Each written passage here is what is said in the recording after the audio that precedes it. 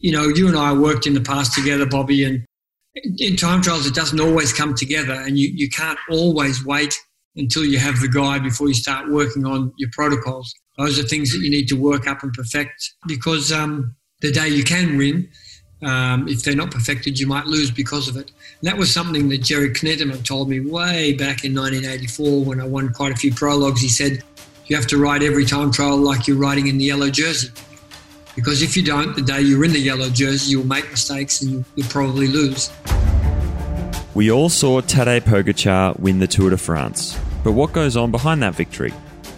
We sit down with UAE Team Emirates director Allan Peiper to find out how he overcame his own personal battles with cancer to make the top step in Paris with one of cycling's youngest champions. This week on Put Your Socks On.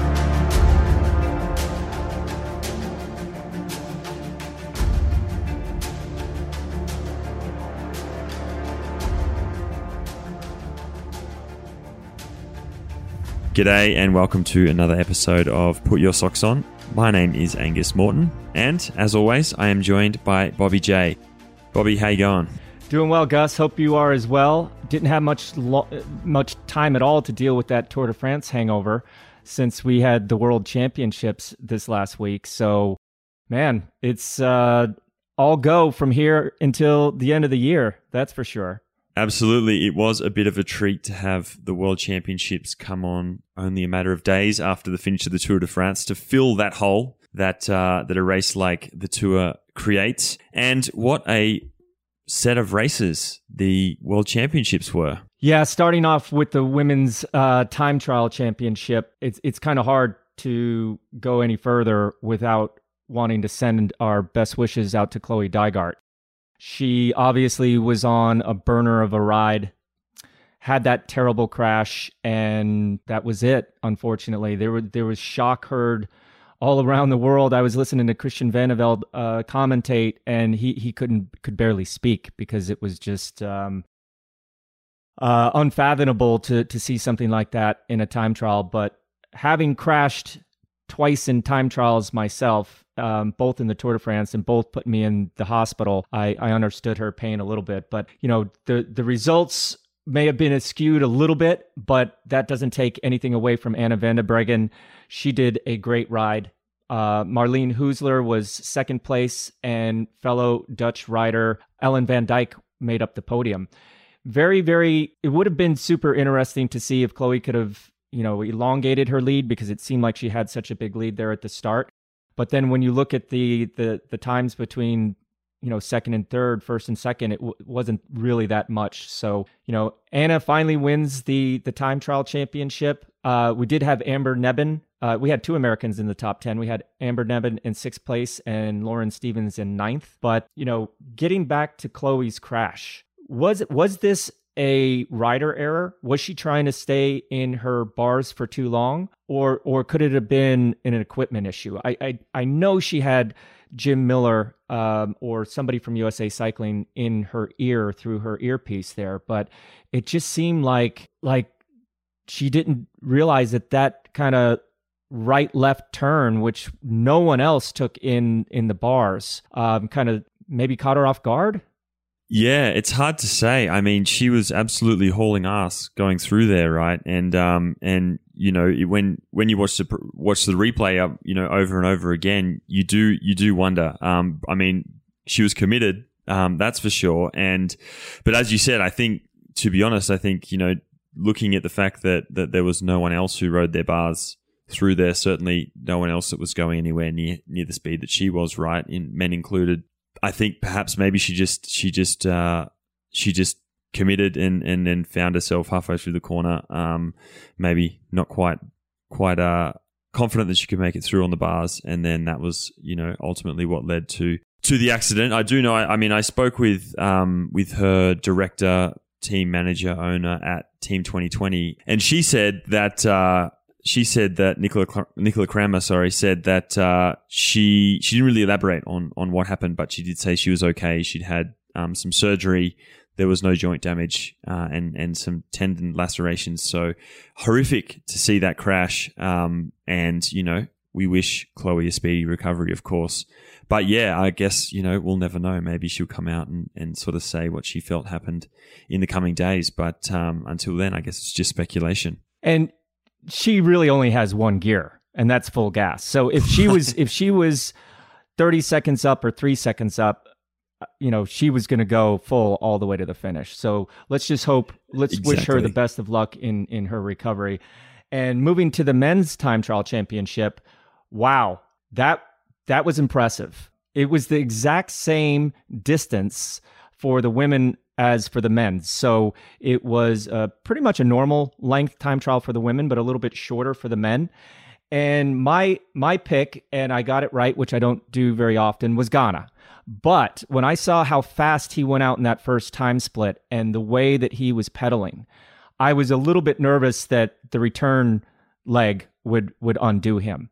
But no, turned out that Filippo Ganna from Italy won by 26 seconds over the absolute rider of the season, Wout van Aert from Belgium, and Stefan Kung from Switzerland got third. Geraint Thomas, man, fourth place is probably the worst place in a world championship. You're right off the podium, but he's looking super, super good for the Giro. So a lot going on there. We did have two Americans didn't have their best showing with Brendan McNulty and Lawson Craddock finishing right behind each other in 29th and 30th place. But, they've got many more world championship time trials in them. So I'm sure they'll come back. Absolutely. And with the women's road race following up from the men's and women's TTs, again, Ander van der Breggen with an exceptional solo performance. She pulls the double, pretty impressive. And, she wound up winning the Women's Tour of Italy a week earlier because Annemiek van Vleuten crashed out and broke her wrist. She won the time trial with Chloe, obviously on a burner and probably going to win. So this to me was like her confirmation, was like, wait a second. Okay, cycling happens. You have to cross the finish line, and don't take the Giro away from me.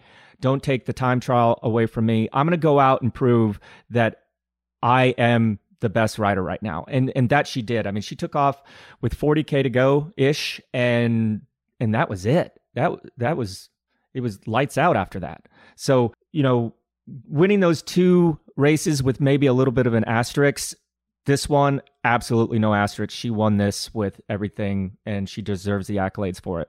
Yep, could not agree more. It was an astounding performance. And we saw Annemiek van Vleuten in second place there, a minute 20 down, with Elisa Longo Borghini as well on to round out the podium. In the men's road race, another exciting finish. And dare I say it, I definitely didn't pick Julian Alaphilippe for the win, but watching the way that he won, I sort of felt like, well, how else was this race ever going to go? Good point. I mean, he didn't, he won a stage of the Tour, had the yellow jersey, obviously kept his focus. And that's what's so impressive. You get done with the Tour de France, everyone's tired, and there's very short recovery in between. And he said in his post-race interviews that once he lost the jersey, that he was basically preparing the World Championships, and that he did. And I tell you one thing, to anybody that watched that, it wasn't as dramatic as it really was, because let me tell you this, if this was any other stage, if this was a stage in the Tour de France, or if this was a stage in any other race, it would have been so dramatic. It would have been like he was shot out of a cannon. The only thing that made it look like a little bit slow motion, like, hey, is this really going to work? Wow, this isn't that normal Alaphilippe attacked, was those 4 or 5 guys behind him were also climbing super, super strong. I mean, you had Wout van Aert, you had Mark Hirschi, Kwiatkowski, Fuglsang, Roglic. Those are the best riders in the world. Normally, when you come to a stage in the Tour, like we've seen him do in the past, where he just hits the gas, there's guys up there just in good position, just got lucky and we're in good position. There's also GC guys that once they see somebody like Alaphilippe, they're like, hey, I don't have to, try to stick with him here. But he left the best riders of the moment in his wake. And man, I could not have been happier.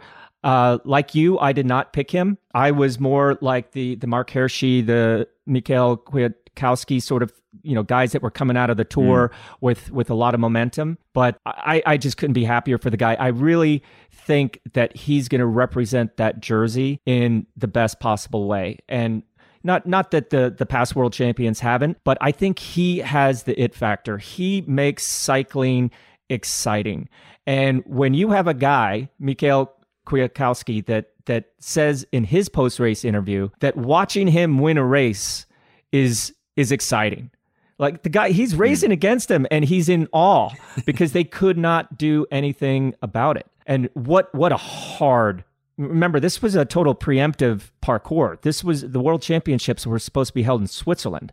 And they throw this one in there, 5,000 meters, 2,064 kilometers, took them over 6.5 hours. I mean, this was a hard race. And luckily, the weather reports were wrong and they didn't have any rain, because that would have been a very, very sketchy circuit to do if it was raining. But, we come out of it with a great race, a great world champion, and, man, just more exciting names coming onto the scene. I mean, Mark Hirschi confirms that he is a bad mofo. Fuglsang is saying, hey, I'm the only guy in the front group that didn't do the tour, but I'm doing the Giro in a week. Man, I saw Geraint Thomas do a good time trial, and I thought to myself, wow, Geraint is going to be really, really good for the Giro. But when I saw Jakob right there after not racing what these guys did for the last 3 weeks, man, it's going to be pretty exciting between Geraint Thomas and Jakob Fuglsang, just to name two riders that are going to be going to the Giro in a couple days. I was just looking down the list now, and Vincenzo Nibali was one of the only other ones that didn't do the tour. So, I think we're shaping up. We've just had an incredible Tour de France, an incredible Worlds, and we're treated to the Giro in a week. To your point, though, about Alaphilippe, I think him winning the World Championships with all of the classics still to come in the season that really suit his characteristics as a rider. It's super exciting knowing that we'll see that jersey at the front of the peloton, in a few days' time, which I think is really cool, which is great to see, because normally, you have to typically wait. You might see them in one or two races post Worlds, and then you got to wait the off season and yada yada yada. But now we get to see it in action straight away, so it's exciting. Yeah, and we have to mention Wout van Aert's two beautiful silver medals. That would make a season for anybody else, but that had to sting a little bit. I mean, he obviously had amazing form in the Tour, and he just came up against two better guys on that day. And I kind of feel sorry for him, but at the same time, at his age, he's going to have plenty of time to get a rainbow jersey in the future as well. It's a hard race when the guy that won finished 33rd about 4 minutes out, and he did that kind of attack with 2 laps to go that kind of had us all scratching our heads. Yeah. And then Richie Porte, third place, finishing a minute and a half behind. Pogacar was the only guy on the podium that was in that lead group. But it just goes to show you, man, every race is full gas this year. And it's going to be different combination of people who has the mental matches as well as the physical ones to race, at that intensity week after week. I mean, normally these classics are spread out by months. These Grand Tours are spread out by weeks.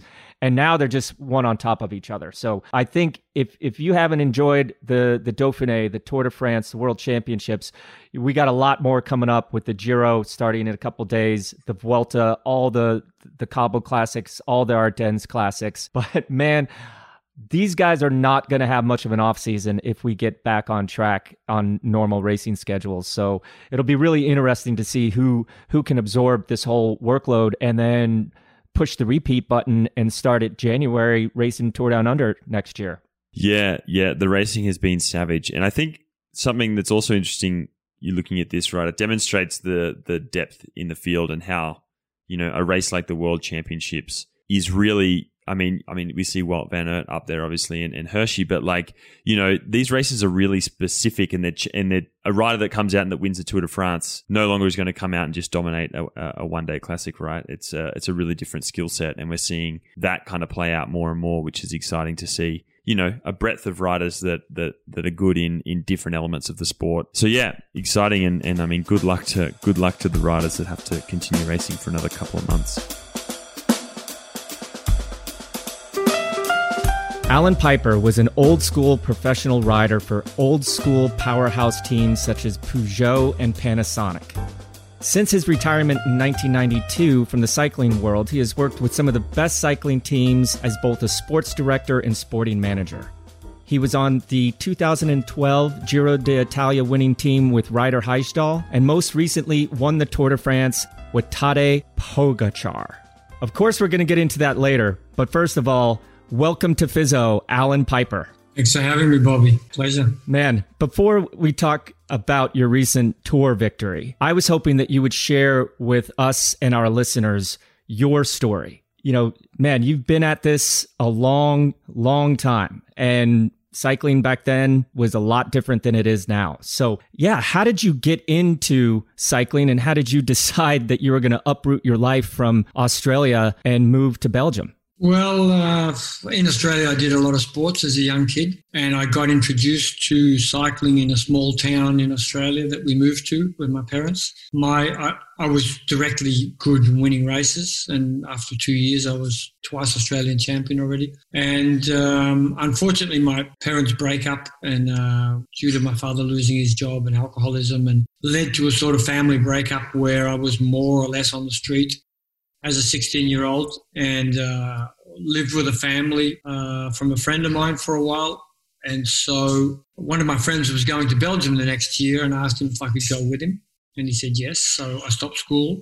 I got a job in a factory so I could sort of pay my way where I was living and save some money for the flights. All I needed was my mother's signature because I was still under 18, and I flew out 2 weeks after my 17th birthday. It was sort of like an escape from life, but you know, it was sort of maybe a normal logical step, but an escape from life, as it were. But how was it as an English speaker back in those days? Because I mean, you had your little crew of guys like Sean Yates and Paul Sherwin, Skibby, Bob Roll, but yeah, how was it? Because now the international language in the peloton seems to be English, but back then it must have been a lot different. Yeah, when I first came to Belgium in 77, it was really different, and there was even a lot of racism. You know, fathers from other kids would call me a foreign lice and call me names because there was no real foreigners here in Belgium in those days. 5 years later, I turned pro, or 6 years later, I turned pro.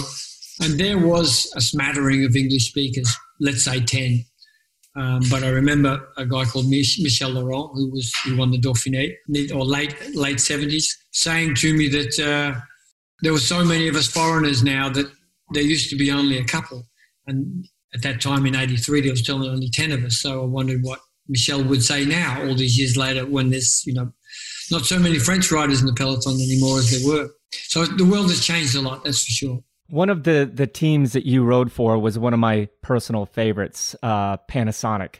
Tell us a little bit about your time on that team. It must have been amazing. It was a good time for me. It was the team I really wanted to be in because I wanted to try and be successful in the classics. And Panasonic was the most famous team.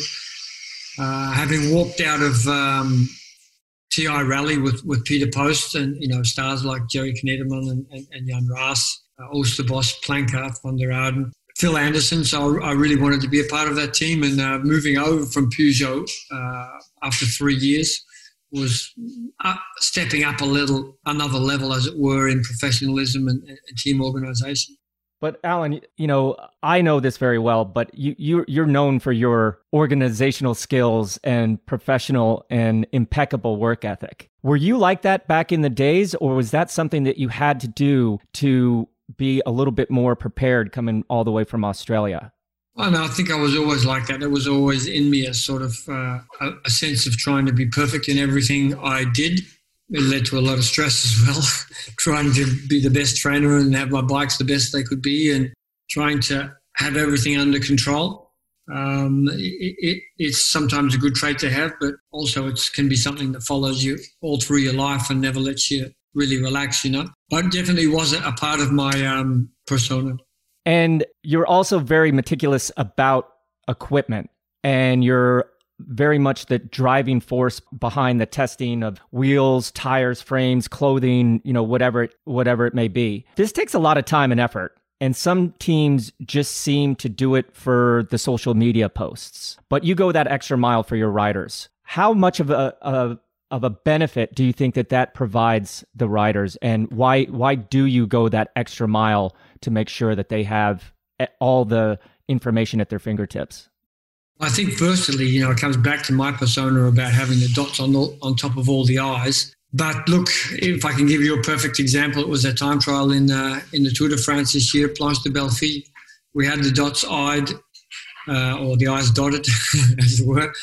And I think that really made a big difference in the execution of that time trial and the way that Pogacar won the Tour de France. And you and I worked in the past together, Bobby, and in time trials it doesn't always come together, and you can't always wait until you have the guy before you start working on your protocols. Those are things that you need to work up and perfect, because the day you can win, if they're not perfected, you might lose because of it.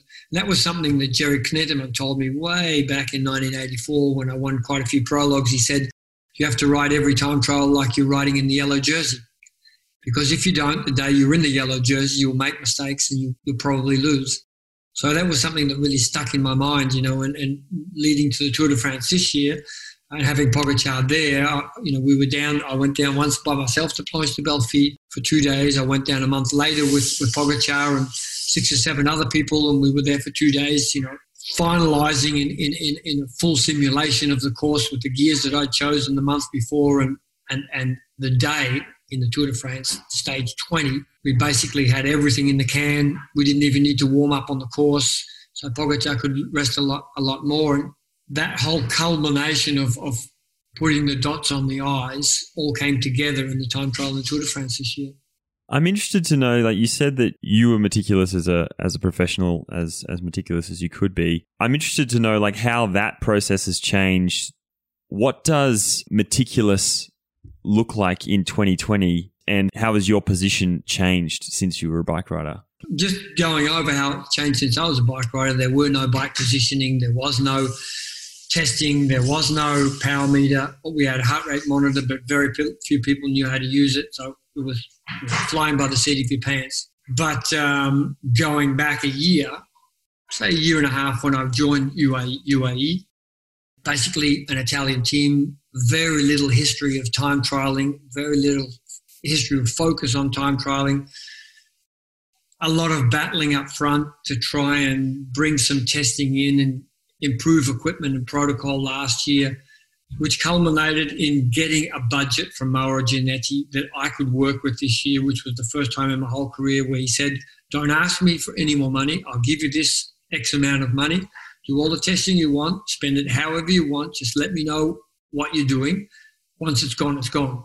Well, anyway, it was gone, but I went over by 20% and that was still okay, So we tested 15 riders on the track. We got 6 or 7 integrated cockpits for our best riders.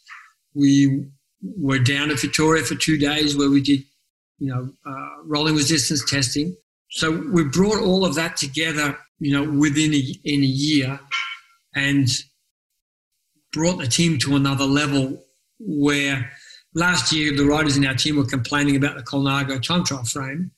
And even Mauro, my boss, called me last winter and said, yeah, Allan, we're with Colnago again. I know the time trial bike could be better. I said, stop, Mauro. Let's not even talk about the time trial frame. We need to work on protocols. We need to work on equipment. We need to work on positioning. And when that time trial frame is better or we change suppliers, we can move everything over and we're ready to go. We don't wait until we get the time trial frame to start working. And funny enough, on the Champs-Élysées last Sunday in Paris, I just said to him out of the blue, so the time trial frame from Colnago isn't so bad after all. And he smiled, because that's the bottom line. They go hand in hand, but riders can really affect each other on what they think and and paint a different picture about equipment or, anything within the team because of its negative or positiveness. Well, I tell you, right away, watching the stage on TV, I saw your DNA all over that. From that beautiful integrated cockpit handlebar, I was kind of drooling over that. I need to figure out where those come from because that was pretty sweet. His position, just the way that he was absolutely attacking that time trial from start to finish. And, afterwards, seeing you in the car, with that emotional reaction was priceless. But let's back up a little bit here. A year ago, you were not in the same position that you are now. And tell us a little bit about that, if you will. You had a second bout with cancer, and it was obviously very difficult on you right as you joined this new team. Give us a little bit of contrast between a year ago and then standing on the top step into the podium in Paris. Yeah. Interesting question as well. Look, I started with this process of trying to deal with cancer 5 years ago. I was diagnosed with prostate cancer. In the last 5 years, I've had 2 operations. I've had 40 radiation sessions. I've had 6 months of chemotherapy or 5 months of chemotherapy, hormone therapy.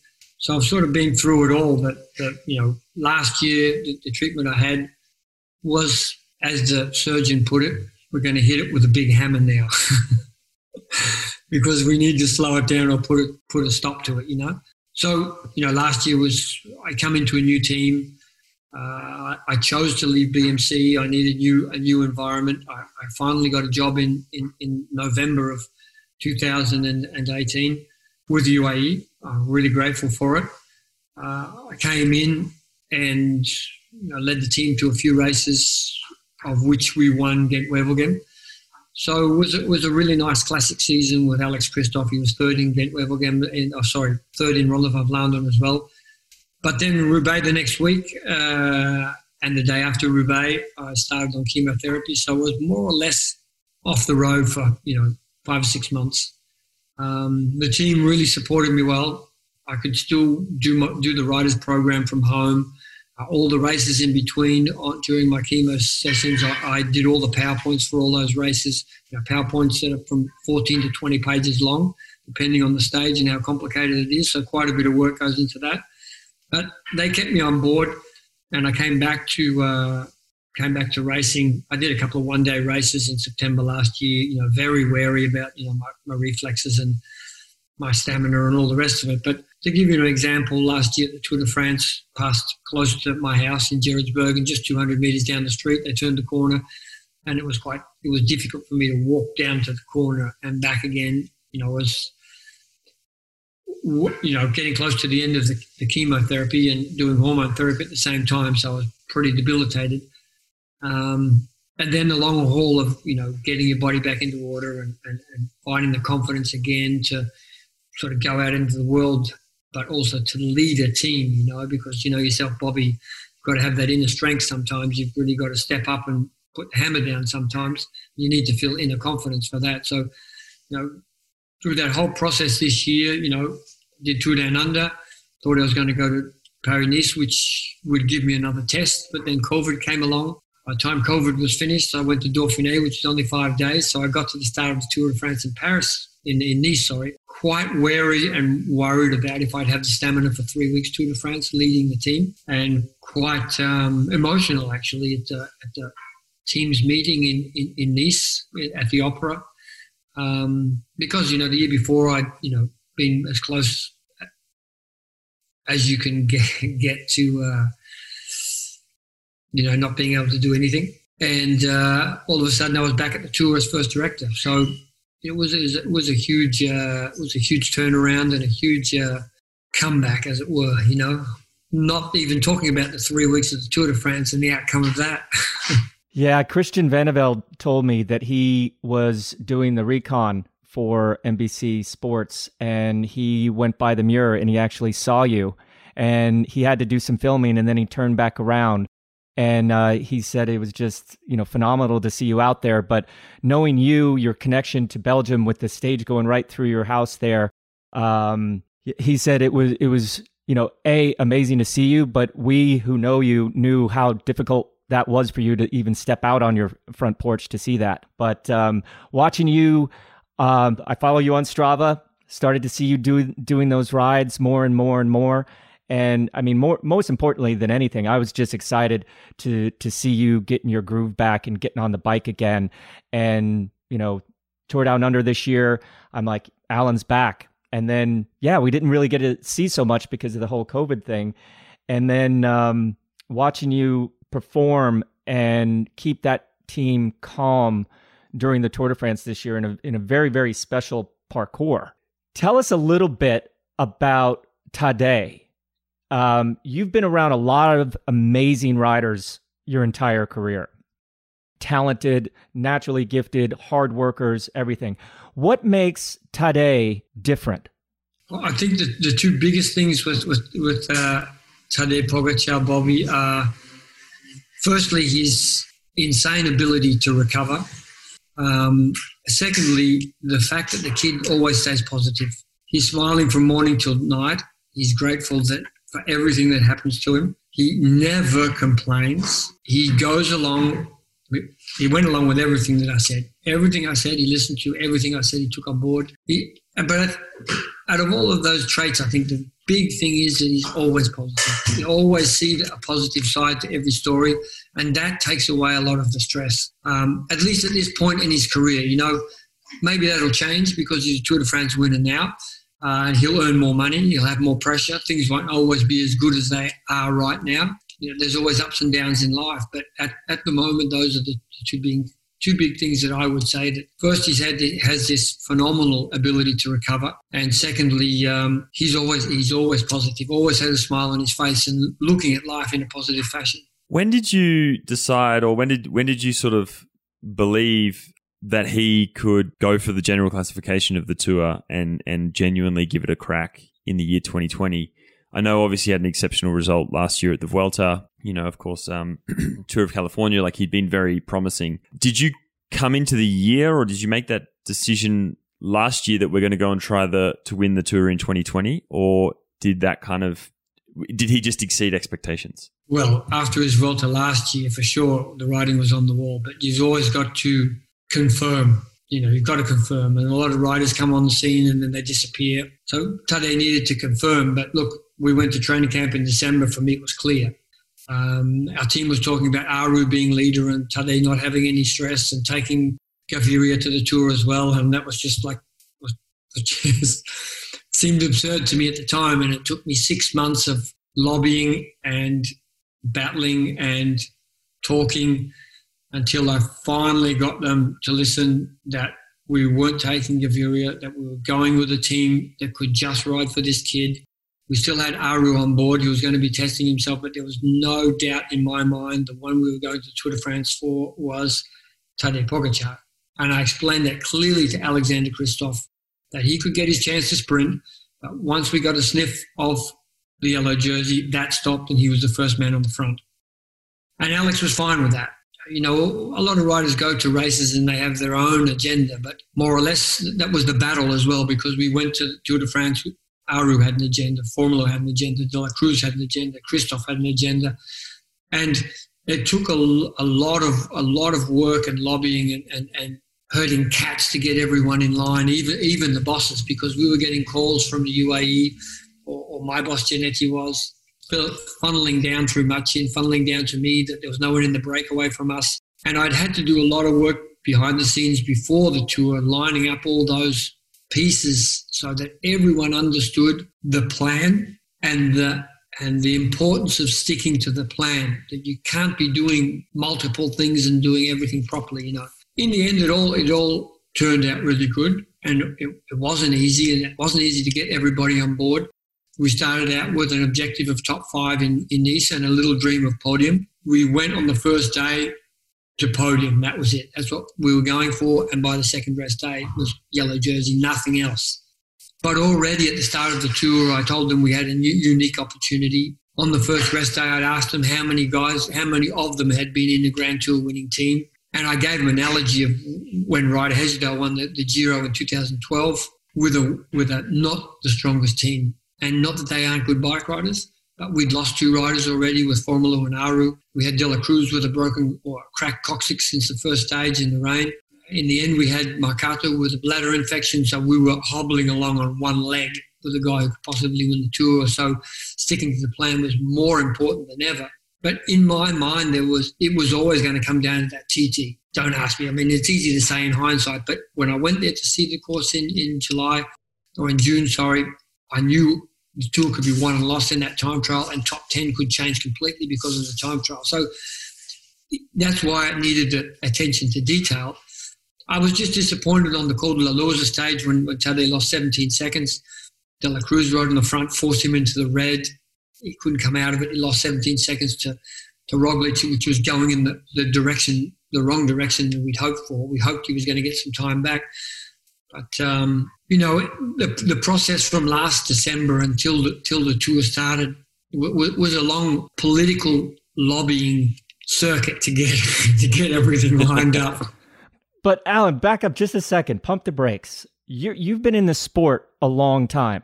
I said that you were an old school rider, tons of experience. But now you're trying to convince the hierarchy of your team to invest everything in at that time, 21-year-old.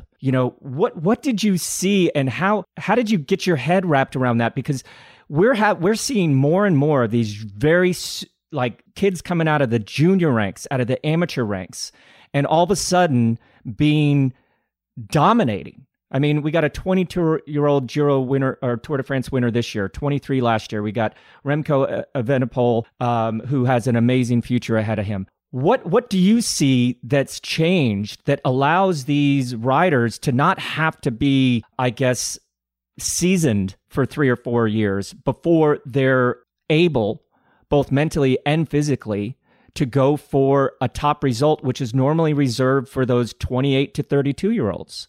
I think Bobby, and you'll probably agree to this anyway, that sports science has funneled down the ranks. When basically, the team you were with, CSC, and the team I was with, High Road, we were pushing, the sports science and the equipment and preparation levels. But when Sky came on board, they changed the game and everyone stepped up in the World Tour. But over the last, 10 to 12 years, all of that knowledge is more or less funneled down through the ranks, I think, and even got down to 12, 30-year-olds. So, they have trainers and they're trained better, they eat better, their equipment's better, their phase planning is better, even as a 13-year-old. So they're all doing core strength. They're all doing all of these things that 10, 15 years ago, were the outliers in pro sport. And I think more or less these kids are coming on earlier because of all that. Of course, you've got to have the ability, but my big question is, how long will it last? How long will their careers be? There's an analogy one of my swan years told me a long, long time ago, and he said, a bike rider is like a flower. You put it in the window so it gets just enough sun. You give it water, but just enough water, and it has the right temperature in the room so it can grow and flower at the right time, and then the flower stays a long time. So my question is, have these kids had too much sun and too much water and been in too much temperature that maybe their careers aren't quite as long as, the careers before them, That question we'll see in the next, 5 to 10 years, I suppose. And it sounds like, to just speak of the anomaly that is a rider like Pogacar winning the Tour de France, you dealt with cancer last year and went through the debilitating process of that. And then for yourself, right, to come back, to use your words, to come back and then to fight a fight for a bike rider like Pogacar behind the scenes in order to make sure that he got to the Tour with the support that he needed and the resources, etc., to do what he did in that final time trial. Why fight that fight? Why do you do it? Why do you put yourself through that? Yeah, good question. Someone told me a long time ago that I have the ability to see the end at the start. Don't ask me about it, but I can sort of do things and, there's a lot of process in between and it comes down to the minute. And I don't know how I do it, but this was one of those cases. I could see the end and without knowing the outcome, but seeing the end as it could be, So that sort of mobilizes you to put things in place, because if they're not in place, even if we're only looking at top 5, things still need to be, there's a reason still for them to be perfect. And as Jerry Knetterman said, if you're going to be in the yellow jersey, you don't want to be making mistakes. And that's sort of my MO for everything, you know. But this was, you know, for me, this was the writing was already on the wall, you know. Whether he was going to pull it off that final time trial, I didn't know. I won't say I didn't believe in it, but I knew sort of a semi-miracle needed to happen to get those 57 seconds back. Either Roglic was going to be on not such a good day and Tadej was going to ride out of his skin, and it might come down to a Fignon Le Mans style seconds in it for the yellow jersey, but I didn't know it was going to be such a crushing victory. And I think myself, you, pretty much the entire cycling world saw the importance of that final time trial where, hey, we just need to, you know, stay in the game and then arrive in that time trial and maybe we have a chance to do something. But next year, you guys are not going to have that, I guess, cloaked ability. Because to be honest, the entire race, he was hiding in plain sight. Like, he was there. And the other teams didn't isolate him or your team to put him under difficulty. The only time that he really lost time, other than the Col de Loze there, where you mentioned 17 seconds lost, was in the crosswinds. So looking forward with your crystal ball that you have, what are the conversations that you're going to have with team management this year in order to back up this result now that he's not an outsider, that he's a Tour de France champion, and the MO of winning the Tour is you're supposed to win again the next year, and if you don't, it's a failure. So what is on your, I guess, Christmas list of things that you have to do or convince team management to get done between now and hopefully next July? Hopefully we'll be doing the Tour de France in July this year instead of September. I think, of course, you're right. He got to ride in the shadow of Jumbo-Visma the whole Tour de France. But like I told some journalists at the Tour de France from Holland, there was only one rider that attacked at the Tour de France, and that was Tadej Pogacar. And he got rid of all the competition for Roglic. So it came down to a two-man battle between those two. Basically, Tadej had made sure the others were out of the game. Okay, and they were comfortable with 40 seconds or 57 seconds. Looking forward to what I have said to team management 4 or 5 days before the end of the Tour this year, that we cannot come to the Tour next year with the same type of team. Even before we got to Paris, I said we need to come with a team solely for Tadej, and we have the elements within our team that we can do that. You know, there are kids that are coming up. You know, we've got Brandon McNulty who'll be at a different level next year. We've got Mikkel Bjerg who's going to be super for the guys on the flat. And you know, if Formolo, he's a great rider, and De La Cruz is really a good rider as well. We've got McNulty on top of that. You know, we've got some really good elements that we can put 4 good climbers behind Tadej. That makes it 5 and 3 rouleurs, or even a 5th guy in support of Tadej. We will have a great team. And then we can not just be following and riding in the shadow, but we can also take the game to them. I don't say we need to ride like Ineos or Jumbo-Visma. We don't need to be that type of team. We don't need to be using energy. And, I was never a Grand Tour rider, Bobby. You were. But looking at Grand Tour riders, it's about saving energy. You've got 8 times 21, and that's your potential. And if you're burning matches every day for no reason, at some point you're going to come short of energy. And ride when you need to ride, and ride when you have to ride, but don't just ride to ride. And I think the thing that saved us this year is we didn't get the yellow jersey, and a blessing in disguise was losing time in the crosswind. Because if we hadn't lost that time in the crosswind, we might have come in the yellow jersey earlier, and they would have taken us to pieces. We couldn't have defended, and that would have possibly given a whole different outcome. But that without getting too far ahead of ourselves, because people ask what can Tadej do in the future. I give the answer. Back 20 years ago, 25 years ago, they said that Jan Ullrich was going to win the Tour de France 7 times after he won the first time, but he never won it again. So I'd rather savor the moment at the moment, because it is a really amazing, experience that we had, and absolutely fantastic what Tadej did, and it needs to be, taken in without sort of thinking too much about the future. But we are working on those things, and there are new elements of the team coming in. And I think I forgot to mention Ulysses before, who is another guy that should be at the Tour de France with us next year. And if we really go with that strengthening team with a leader, Tadej, and of course it's a risk, but you've got to take a risk. You see it with Ineos. Their leader falls out and they're going in breakaways the first time since the inception of Sky. They're going in breakaways. It's like, what's the world come to?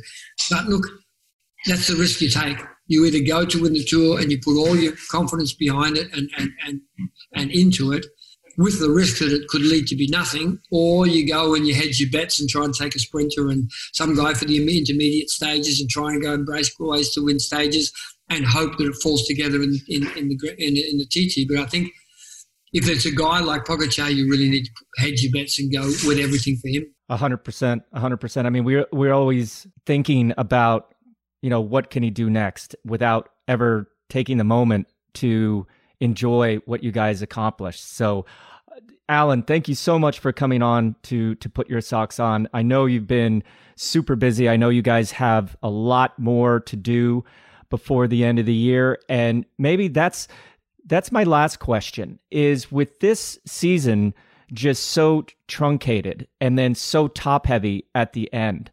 what are the riders that, because hopefully next year we're back on schedule. Tour Down Under starts in January. Paris-Nice is in March. Dauphiné is in June. Tour de France is in July. What sort of, with the mega workload that these guys are going to have to deal with coming out of lockdown and then maybe doing 2 grand tours so close to each other, what is the race schedule going to look like for a guy like Tadej for the rest of the season? Is he done, or is he going to do some more racing at the end of the year? Well, he's doing Flèche Wallonne on Wednesday, and then he does Liège-Bastogne-Liège on Sunday. We did take him out of Amstel to give him a little bit of a breathing space, and he's normally coming up to Belgium to do the Tour de Flanders with me in 2 weeks.